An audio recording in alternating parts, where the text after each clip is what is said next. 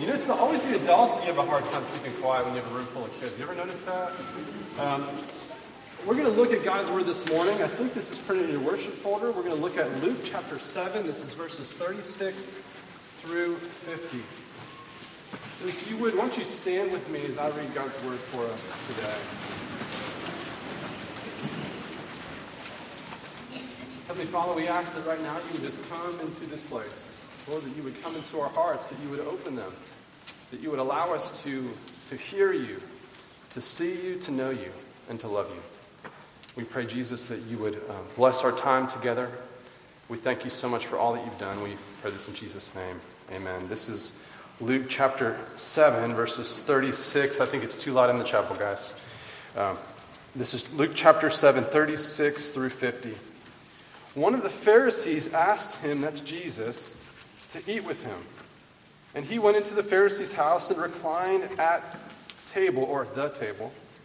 And behold, a woman of the city who was a sinner, when she learned that he was reclining at table at the Pharisee's house, brought an alabaster flask of ointment.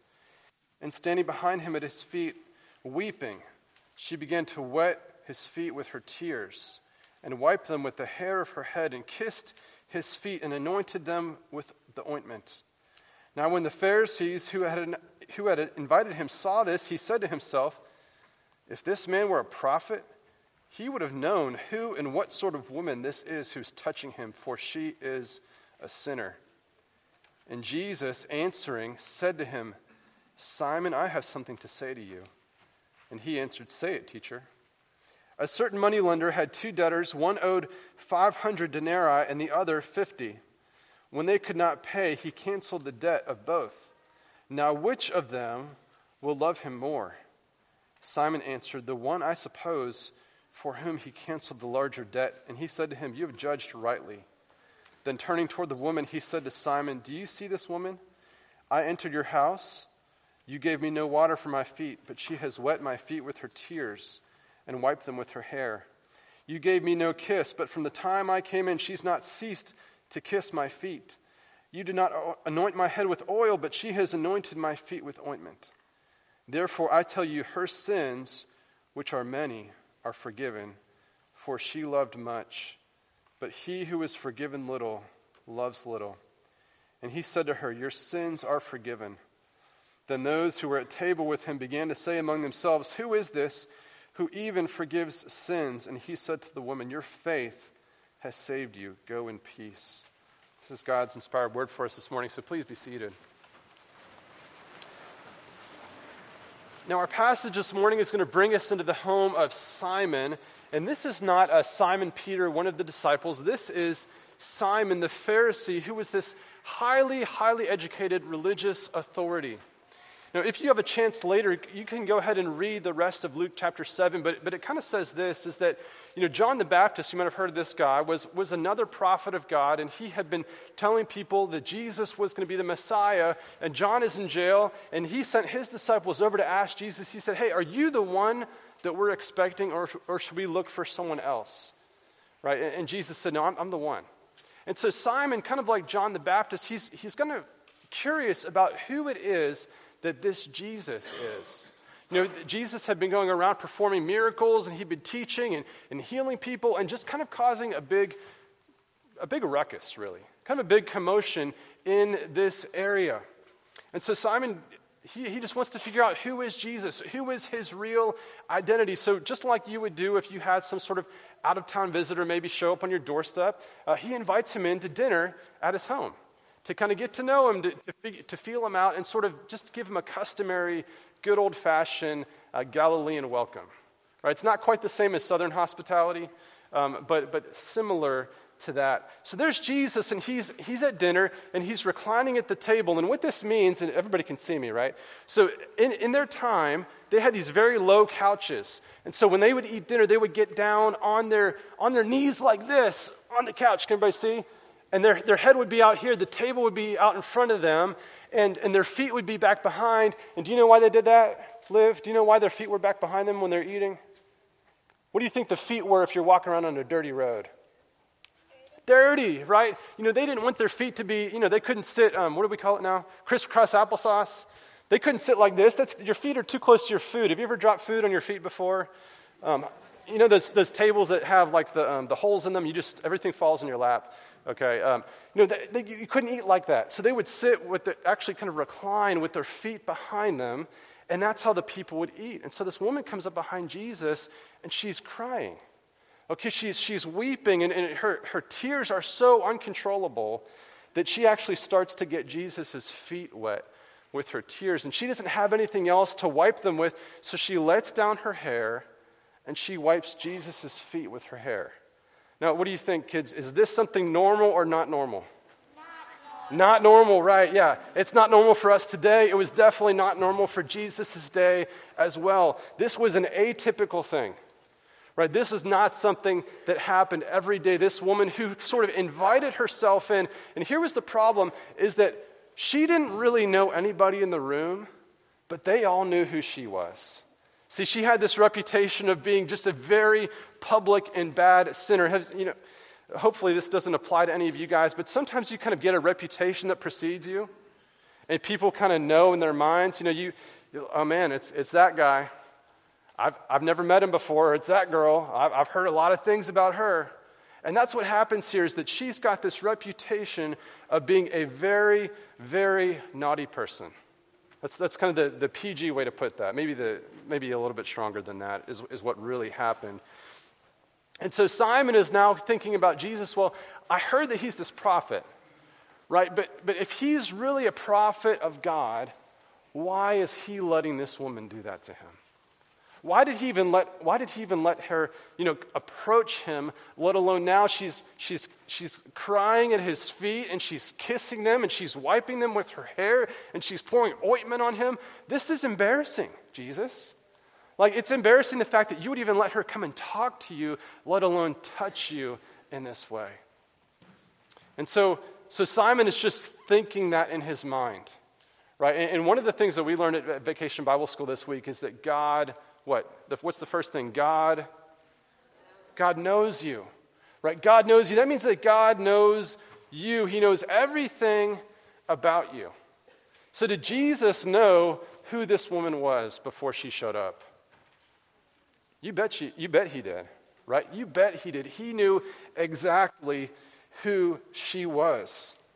And not only did Jesus know this woman, but he also knew Simon, right? He knew Simon. He could hear the things that he was thinking. Have you ever thought something in your mind and then someone else answered the question out loud? Right? It doesn't happen to us very often, and if it does, it's kind of spooky. And you're kind of thinking something, all of a sudden someone just says the answer, like, wait, how did you know that? Well, Jesus knew Simon. He knew what Simon was thinking. He knew the ways that Simon had thought about this woman. He knew the questions that he was asking, that who is this woman, Jesus, and why are you letting her come up to you like that? So Jesus responds to Simon by telling him a story. This is a little parable, a really brief little parable. In this parable, we have two people that owe some money. Now, a denarius in this day was how much money one person would make for working an entire day. So 1 denarius equals how many days' work? 1 denarius equals 1 day's work. So 50 denarius would equal, this is really easy math, 50 days' work. Kids, you got to help your parents. Okay, 50 days' work. 50 days. How many days are in a month? 30, 31, 29, sometimes 28, right? So sometimes, all the time, this is over a month's worth of work, 50 denarius. There's a man that owed some money, and one of him owed over a month. That's like a month and a half, 50 days, roughly. That's how much money he owed. Now, there's another man who owes 500 denarii. And how many days' worth of work is it for 500 denarii? 500, great, you guys are catching on fast. Okay, 500, and 500 is more than one what? Year. Okay, this is like a year in 4 or 5 months, if my math is correct. So you've got one guy that owes about a month and a half's worth work. Like all of their salary for a month and a half, they owe a debt. Is that a lot of money to owe? That's a lot of money to owe, okay? If I had to work for a month and a half just to have enough money to pay you back, that means that I owe you too much money, probably. Okay, now there's another man that owes over a year's worth of work. And if I have to work over a year just to make the money that I owe you to pay you back, that's a lot more money, isn't it? A year and a half versus a month and a half. And so he says that there's this, the man who actually is owed the money forgives both of them. He says, okay, you owe 50 and you owe 500, but you're both forgiven. Now who is going to be more grateful? And this isn't really a trick question, is it? Is it the one that owes the 50 or the one that owes the 500? The one that owes the 500, exactly right. Why is he going to appreciate that more? It's because he understands that he's been given a great gift of forgiveness. And so Jesus is talking to Simon here, and he's not really talking about money, is he? Okay, Jesus is really talking about what it's like to be a sinner. And really what he's saying is that there are some 50 sinners, and there's some 500 sinners, and this woman is like a 500 sinner. Okay, and that she came to Jesus, and she had been forgiven, and she is so grateful that she can't stop herself from crying and weeping, and these are not sad tears. Okay, this is not somebody ran over your dog. Okay, this is that somebody forgave your debt, that someone knocked on your door and said, hey, guess what, I paid off your mortgage. Right, that someone said, I canceled your medical bills, I paid off your student loans. Okay, this is a massive, massive repayment. And Jesus says, hey, if you've been forgiven like that, you're going to love a whole lot the person that forgave you. Right? Jesus knew that she was a 500 sinner, and she knew it also. Right? She knew it. Everybody, and she didn't even need to be reminded, but she was reminded all the time. Everywhere she looked, everybody was reminding her the way that they looked at her, the way that they talked about her behind her back. They knew, and she knew, and everybody knew that she's a 500 sinner. See, Jesus knew the reputation that she had. And he saw the way that Simon had looked at her.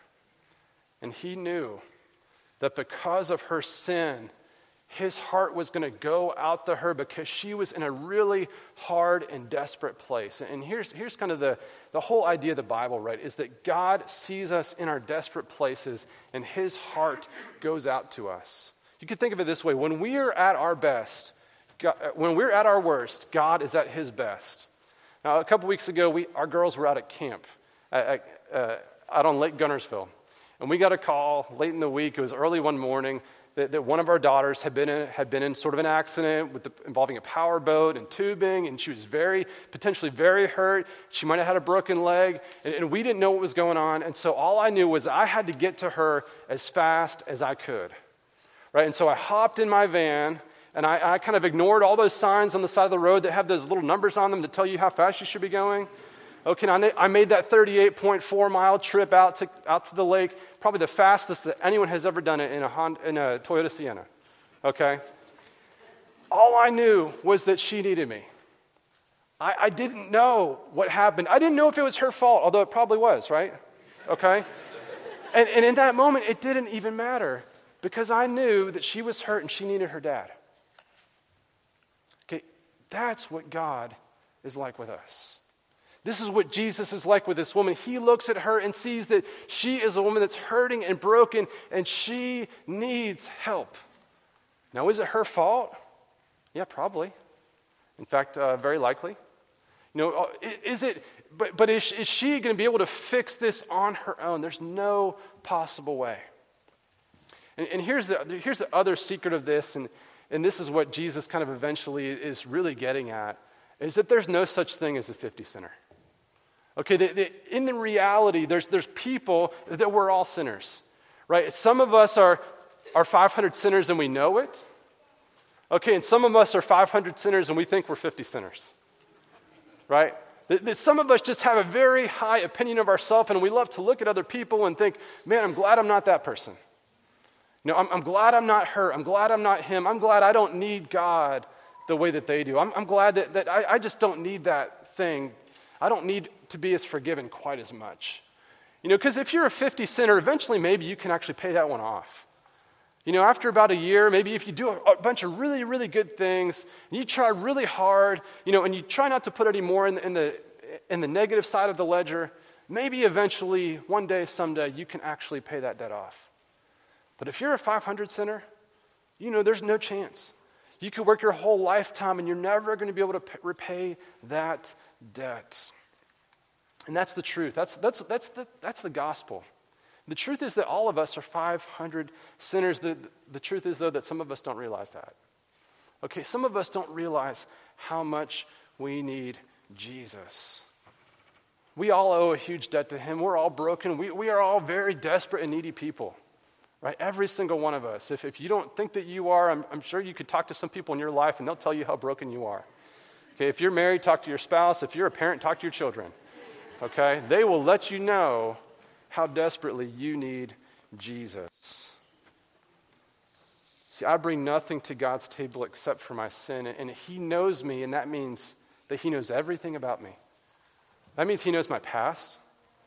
That means he knows my present. That means he knows my future, and that when God offers forgiveness through Jesus, he offers to forgive our past, he offers to forgive our present, and he offers to forgive our future. See, he knows us all the way, which means that he can forgive us all the way. The Bible says that God actually knows the secrets of the heart, that everything, all of mankind is laid bare before him, that nothing is hidden, and he sees everything, and yet he loves us.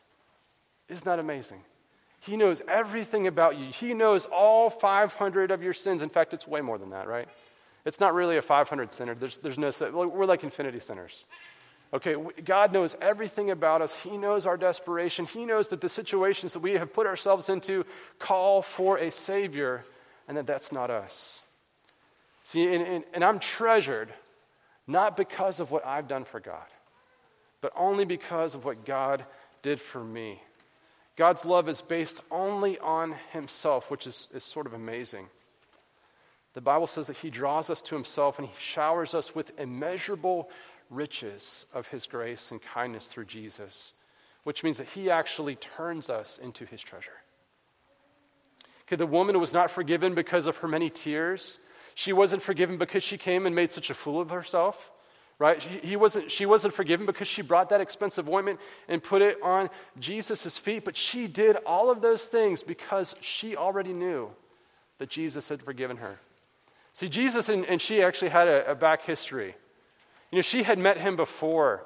We're not sure exactly when. I don't know if she was healed by Jesus or if she just heard his teaching. Maybe she just ran into him somewhere and he treated her differently than everybody else. But the truth is that she already knew before she came to that place that Jesus had forgiven her.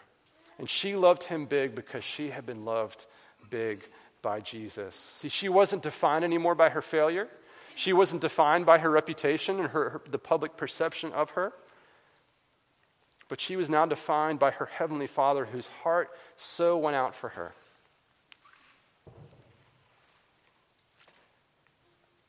That he sent his only Son to bring forgiveness and life and reconciliation through himself. And so now she is going to be who he says she is. Right? She's not that same woman that she was before, and she's not who everyone thinks that she is, but she is the treasure of Jesus. Imagine that. The 500 sinner is actually the treasure. See, and that's the same for us. We are not defined by our failure. We're not defined by our past. We're not defined by our sins. We are defined by our Father who knows us and who loves us, who saw us in our distress, and he actually sent the sinless Son to save us, to bring us into his family as his adopted children, his sons and daughters of the King. See, the love of Jesus is not just for us here. Right? It's not just for the kids of this Vacation Bible School. The love of Jesus is for everyone who comes to him. See, if you and I, if we, a bunch of 500 sinners, can be forgiven, that means that anybody can be forgiven. Right? If God can know me and know all of me and everything about me and he can forgive me, that means that he can forgive everyone who comes to him. Again, the theme of this week was treasured, and you might be wondering, I'm not anybody's treasure, right? Or you might be thinking, well, how presumptuous you are to say that these group of people are the treasure of God. Well, this is what the Bible says. Let's close with this. This is that that God so loved the world, God so treasured the world, that he gave his only Son.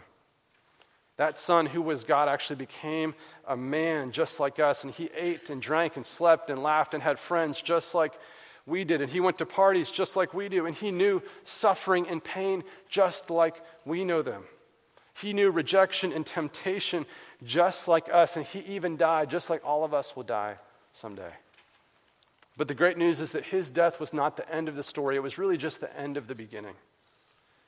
See, 3 days later, Jesus rose again, which proved that he was who he had said he was, which means that second half of that John 3:16 is also true, that whoever believes in him will not perish but have everlasting life in him. Won't you pray with me?